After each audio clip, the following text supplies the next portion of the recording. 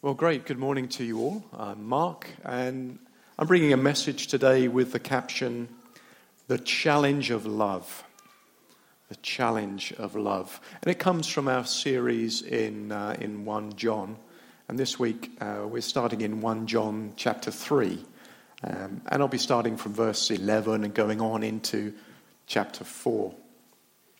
Well, I don't know if you were here last week or maybe you heard Steve speak on this topic. We learned something really important from Steve last week.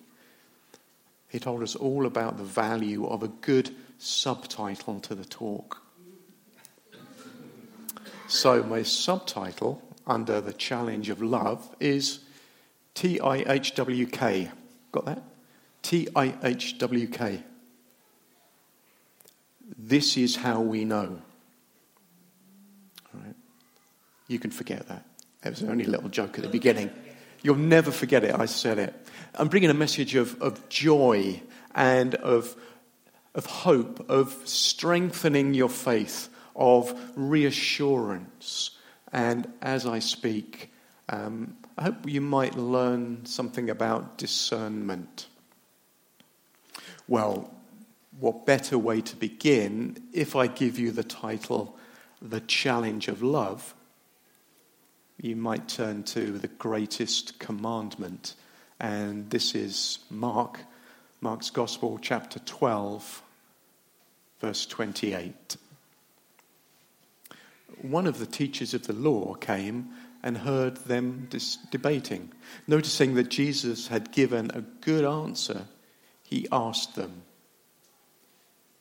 "Of all the commandments, which is the most important?"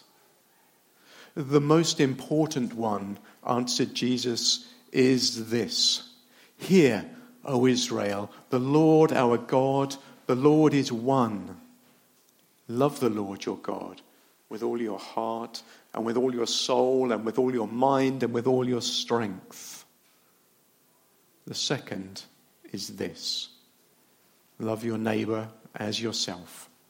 There is no commandment greater than these."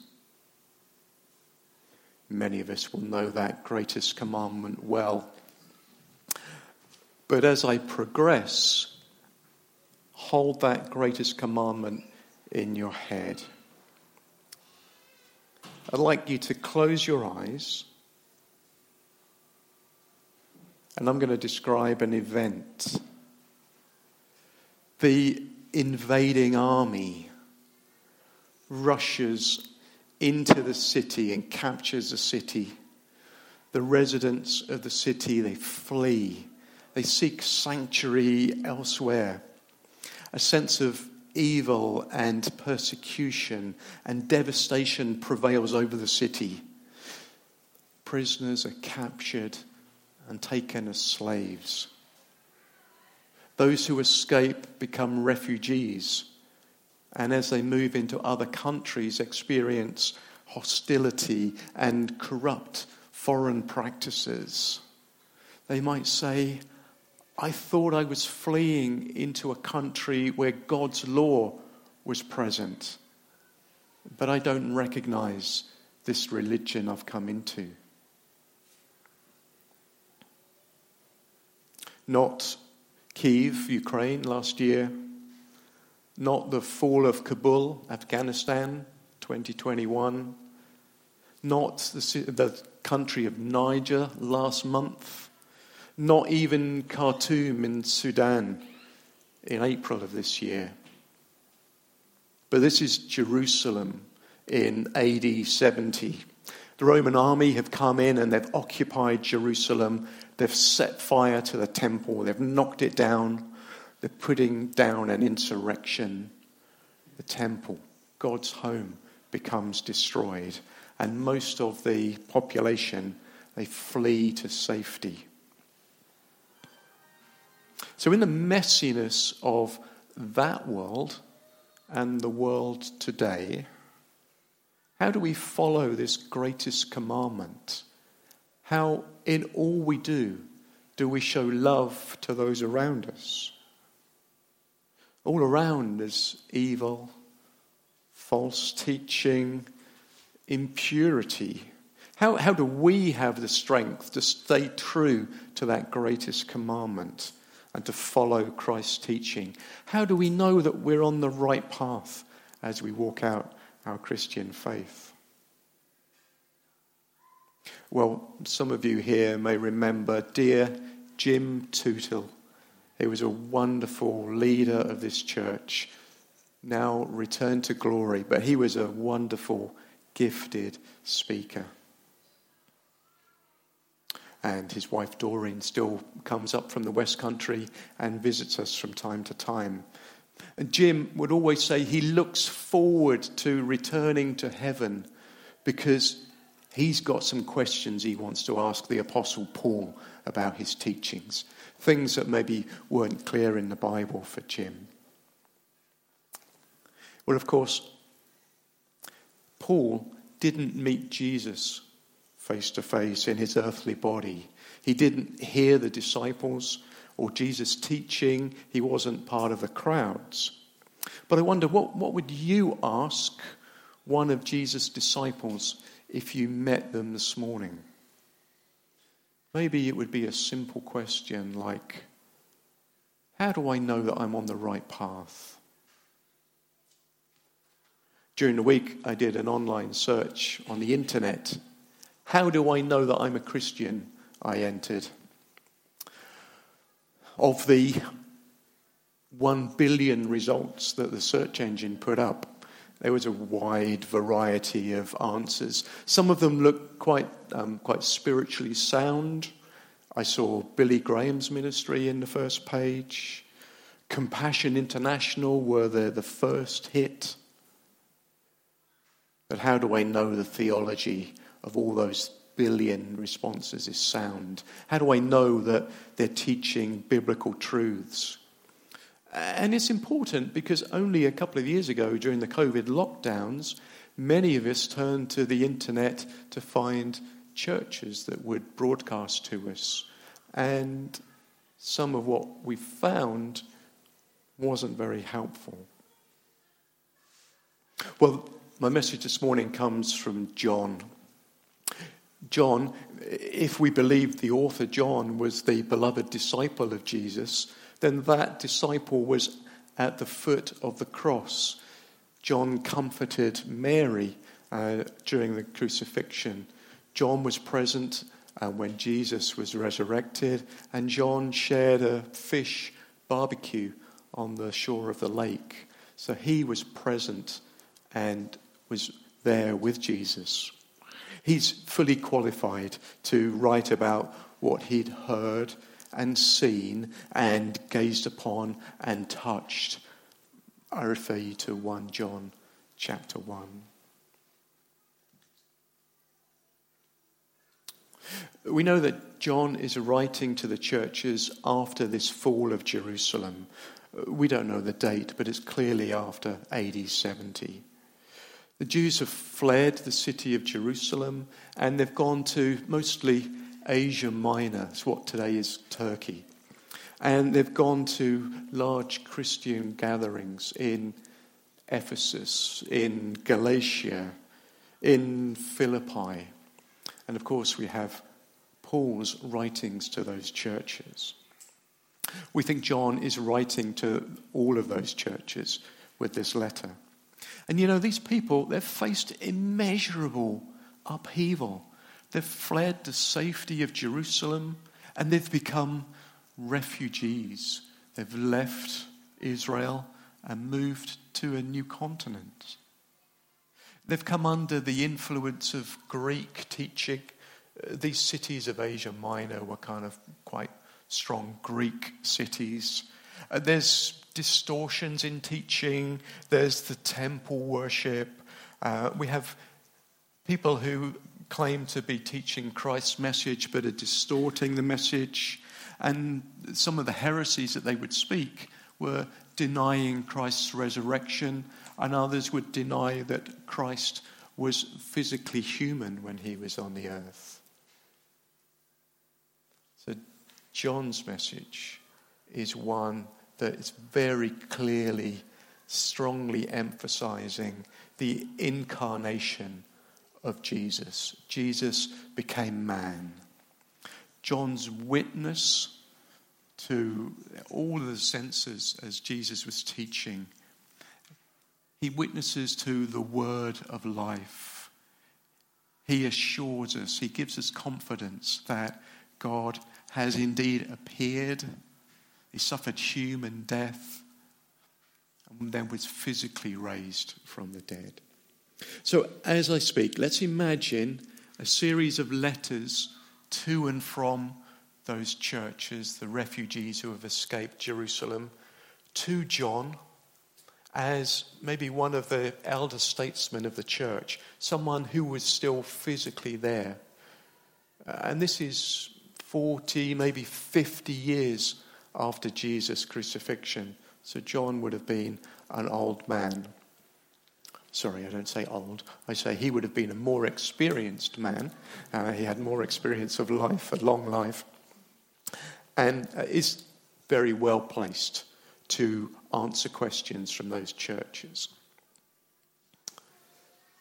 I think the churches may have written to John and said, in amongst all this evil, all this murdering and these armies and death that we've experienced, where is God? How can we be sure of our salvation? In amongst the corruption and the sinful practices of the Greek civilization, how can they walk out their Christian life and be true to the teachings of Christ? John's reply, I think, when you hear it, is a beautiful symphony. It starts with a strong opening statement, expanding the topic. We call it the exposition. There are different movements that kind of introduce new ideas, and these kind of align with the paragraphs. And the story is expanded, and we have a powerful rondo ending and repeated variations of the same phrase. A bit like when you hear some classical music and you kind of just hear a repeated phrase. We get that in this letter.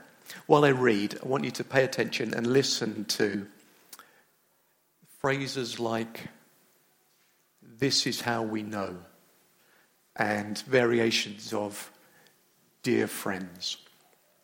So let's read 1 John. It's chapter 3, verse 11, and I'll read up to chapter 4, verse 6.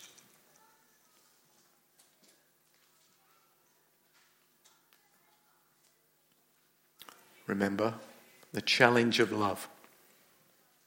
This is the message you heard from the beginning, : we should love one another. And do not be like Cain, who belonged to the evil one and murdered his brother. And why did he murder him? Because his own actions were evil and his brothers were righteous. Do not be surprised, my brothers, if the world hates you.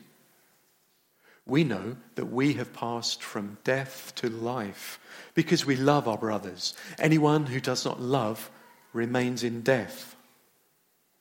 Anyone who hates his brother is a murderer. And you know that no murderer has eternal life in him. This is how we know what love is. Jesus Christ laid down his life for us, and we ought to lay down our lives for our brothers. If anyone has material possessions and sees his brother in need but has no pity on him, how can the love of God be in him? Dear children, let us not love with words or tongue, but with actions and in truth. This then is how we know that we belong to the truth, and how we set our hearts at rest and in his presence whenever our hearts condemn us. For God is greater than our hearts, and he knows everything. Dear friends, if our hearts do not condemn us, and we have confidence before God and receive from him everything we ask, because we obey his commands and do what pleases him. And this is his command: to believe in the name of his Son, Jesus Christ, and to love one another as he commanded us. Those who obey his commands live in him and he in them. And this is how we know that he lives in us. We know it by the Spirit he gave us. Dear friends, do not believe every spirit, but test the spirits to see whether they are from God, because many false prophets have gone out into the world.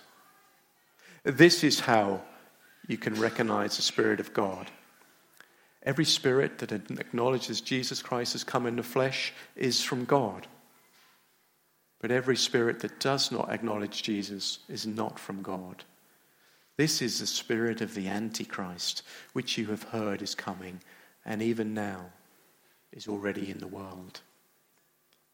You, dear children, are from God and have overcome them, because the one who is in you is greater than the one who is in the world.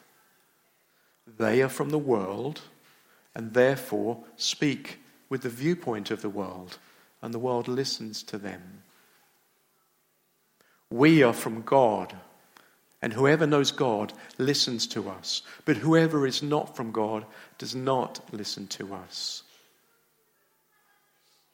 This is how we recognize the spirit of truth and the spirit of falsehood.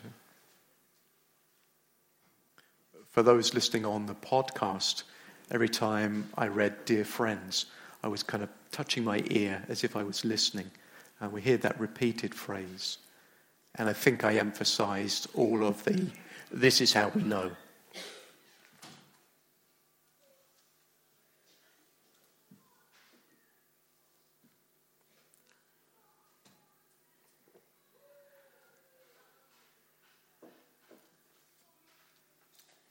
Powerful introduction, powerful exposition.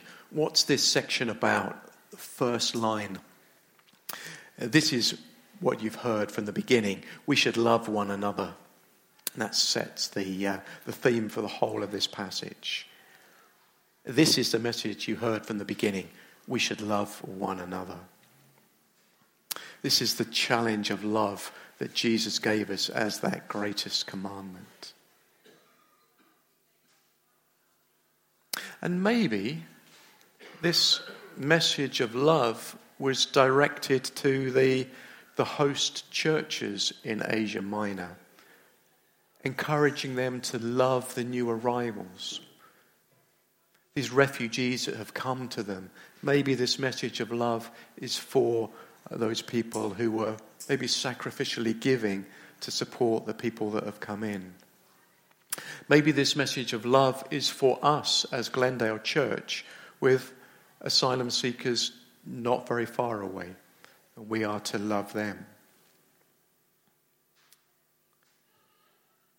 Or maybe the message was for the refugees who'd fled to these churches. And despite the foreign practices and the Greek culture and the strangeness of that Greek civilization, the message is for those refugees to love the people around them. The whole passage is structured, as I've said, in a series of this is how we knows. This is how we know we've passed from death to life. This is how we know what love is. This is how we know we belong to the truth. This is how we know he lives in us. And then the last two are slightly different. This is how we recognize the Spirit of God. This is how we recognize the Spirit of truth. So I think the first four are here for building our faith. This is how we know. And the last two are giving us a spirit of discernment. I think the first two are very practical in nature. John writes, don't be surprised if the world hates you, but even still, turn away from that evil. Don't repay hate with hate, but our love for the world and for one another, if we're exhibiting love in all circumstances, this will overcome death. And we know that we receive eternal life through the salvation Jesus won for us through his death on the cross. And that death on the cross shows us what love is. John gives us the example of sharing with those around us who we see in need. And we might see this as a message to the churches in Asia Minor to share food and lodgings and love with the refugees who have come to them. Didn't Steve say only 15 minutes ago about how we can help those asylum seekers who have gained a right to stay by showing hospitality? Let me direct you to chapter 3, verse 18. Dear children, do not love with words or speech, but with actions and in truth. I'm sorry about this. During the week, I was reminded of a quote. You might know it. In politics, if you want something said, ask a man. If you want something done, ask a woman. Who knows who said that? Margaret. Yeah, I'm so sorry to be divisive sort of in front of you. Yeah, Margaret Thatcher. I know people have a Marmite view of that name. But the point is, actions over talk. When you meet people tomorrow, you can say, I heard a sermon yesterday and the speaker quoted Margaret Thatcher. Like, you know, if it's ever a reason to kind of like say what you heard on a Sunday morning, that might be it. Actions, but like, could you not say, someone quoted Margaret Thatcher to me yesterday? Like, let's move on. Actions over words. You know, I had the great joy last night to go and pray with the street pastors before they went out into Newbury.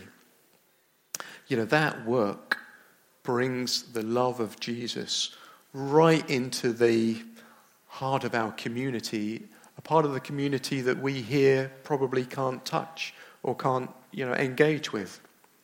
But Christ's love in amongst the nighttime economy, that's something that goes on week after week, faithfully bringing God's love amongst the people.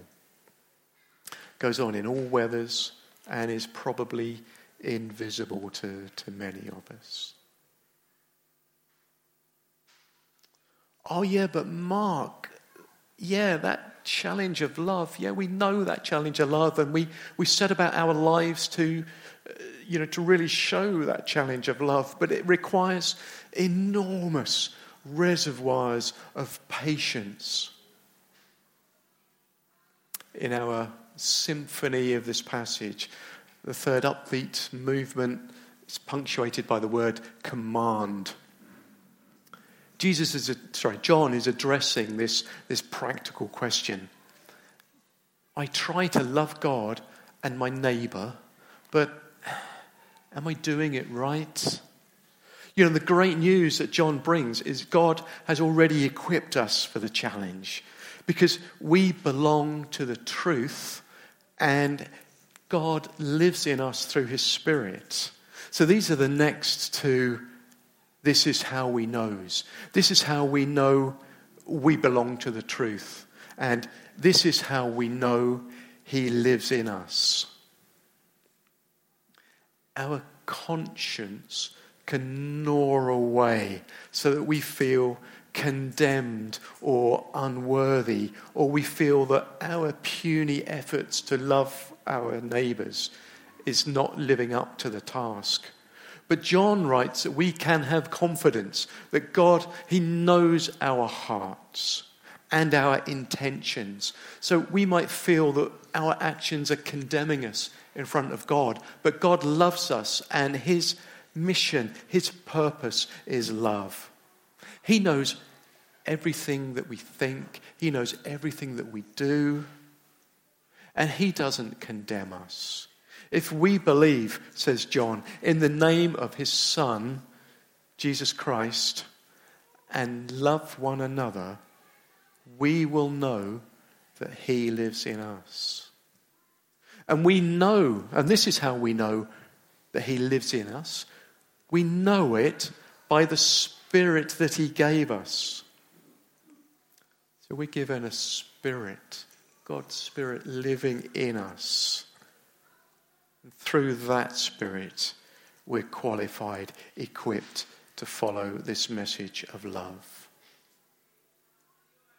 But don't be deceived. That Spirit lives in us. But how do we know that the Spirit, and when people claim to be bringing a message from the Spirit, or words from the Spirit, that message is from God? Dear friends, do not believe every spirit, but test the spirits to see whether they are from God. And these are the final this is hows in this passage. What they're doing is they're helping us to test spiritual claims and teachings. John writes, every spirit that acknowledges that Jesus Christ has come in the flesh is from God.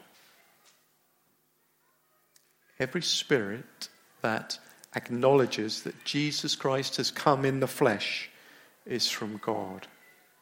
And this disputes some of that strange Greek or kind of heretical Christian teaching that Jesus Christ was a spirit, he was never man. Every spirit that acknowledges Jesus Christ has come in the flesh is from God. And secondly, in the final part, John writes that we are from God. We have the Spirit of God in us and we are from God. And if someone is bringing a spiritual message, which is also from God, then they'll listen to us because we are from God and they will be from God. But if they're not prepared to listen to us or to see our point of view, then the spiritual message may be not from God. I tried to think of an example, a way to illustrate this. So during the week, I made the most ridiculous, crazy search online. I searched the internet for the phrase, what does the Bible teach us about dieting? Now, you might look at me and think, yeah, you could lose a few pounds. That's why I wondered what the Bible would teach us about dieting. Do you know what I found? What I found is I'm swimming in an ocean of sharks when I make that search. It would seem from all of the responses that God made my body to be a holy temple and God wants my body to be perfect. But because of my sin, I've let this holy temple run to fat. It started off okay, didn't it? And suddenly it's kind of gone a little bit off course. And then, amazing, with a voluntary tithe of $50 per week, I can receive biblical verses and diet tips by email, which will help not only to restore me physically, but spiritually.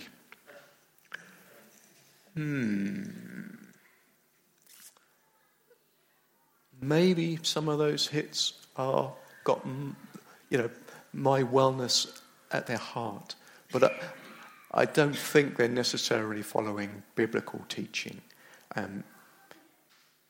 We'll be given our daily bread. It was one of the Bible verses that they kind of quoted. And I'm deliberately kind of making a really naive, really kind of silly kind of example. But, Jim Tootle taught me to test the authorship of books. What does the blurb in the book say about the writer? What ministries have they been part of? What events do they speak at? When the books have got, got quotes from other authors. What types of authors are kind of saying that this is a helpful book? And what was true for the written word and published books is also true for the internet.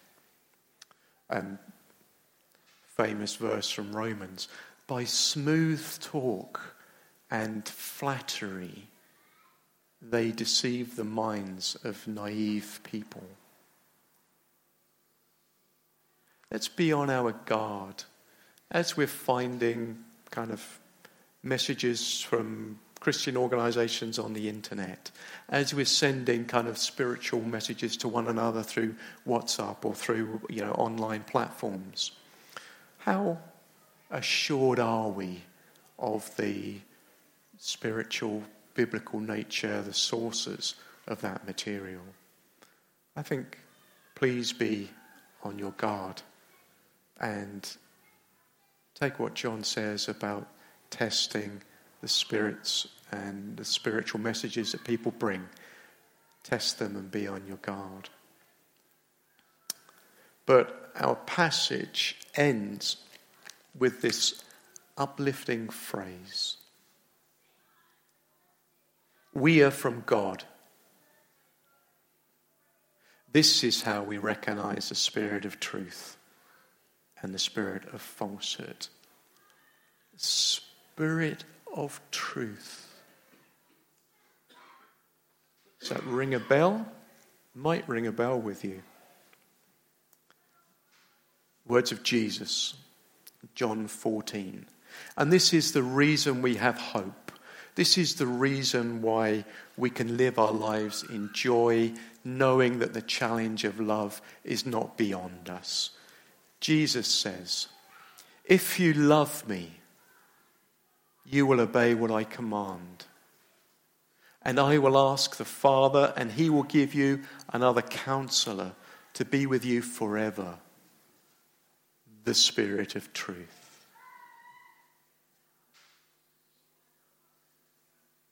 We believe it's the same author, both John, who've written that passage. Jesus Christ promises us the Spirit of truth to dwell in each of us, to be a counselor, and to help us follow that commandment to love God and to love one another. Let's bow your heads as I lead us in prayer. Oh, Jesus, we love you. We thank you for your message, your teaching, your sacrifice. We praise you that you did not leave us as orphans. You sent a counselor, the Spirit of truth, to live in our hearts. As we go into this week, Father God, let us feel your Spirit stirring in us. Let us look for ways to show your love through actions, through how we interact with one another. Lay it on our hearts, Lord, to look for those in need, to look for opportunities to share your love with those around us. And we know that what we ask for in prayer, we have already received. We pray these things in the precious name of our Saviour, Jesus Christ. Amen.